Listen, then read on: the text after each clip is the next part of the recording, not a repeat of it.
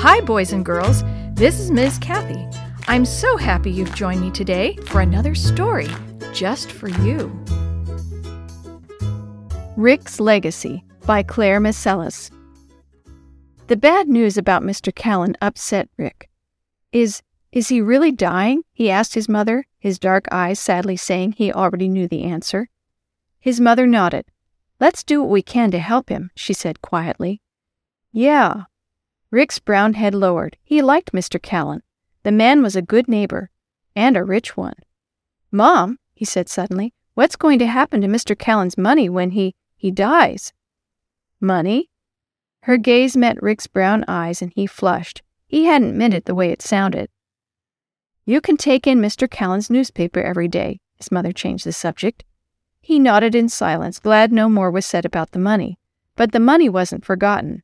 He thought about it more and more, especially when he cleared Mr. Callan's yard of litter. He knew Mr. Callan didn't have a family, so he wondered who would get the money. Dreams drifted to his head. What if he would be thanked for doing things, thanked with money? Sudden guilt scattered the dream and his face turned red. Mike, one of his friends, made things worse. He came by and watched Rick work, a sly grin on his face. Do you think you'll get a fortune? He teased. Rick glared and muttered, I'm not doing it for money. But his anger wasn't really for Mike, and he knew it. It was for himself. Honest thoughts told him that Mike had spoken truth. He did think about the money a lot, and he even made plans about what he would do with it. Oh, Lord, Rick whispered, I really like Mr. Callan. I don't want him to die.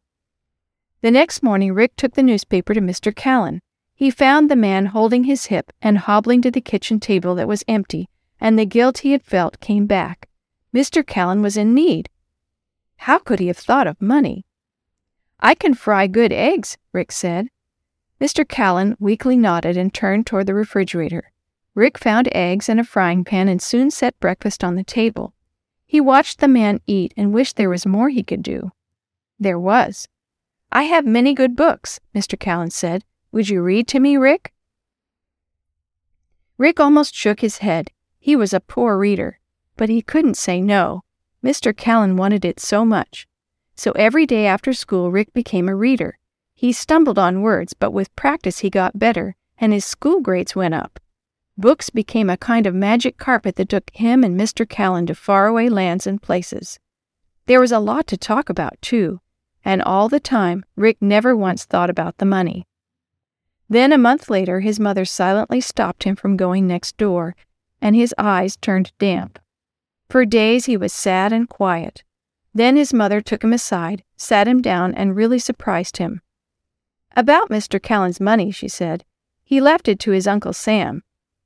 Rick's sad face took on sudden interest. I didn't know Mr. Callan had an uncle, he cried. He did. His mother's lips curved gently. He is your Uncle Sam, too. The United States government. Mr. Callan left these words in his will. God bless America, my country graced by God to give every man liberty, freedom, and opportunity. Rick's head went up and down numbly. You were left a legacy, too, his mother said softly. Rick didn't understand. His mother smiled. Mr. Callan's fine books. Rick couldn't talk. Only his hammering heart remembered the happy hours, the good friendship he and Mr. Callan had shared. He began to smile. He would learn from those books, and that would be worth a lot more than money.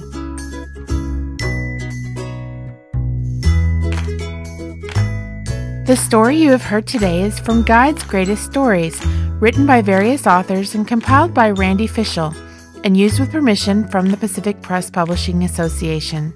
If you're interested in any other books published by the Seventh-day Adventist Church, please visit AdventistBookCenter.com or call 1-800-765-6955.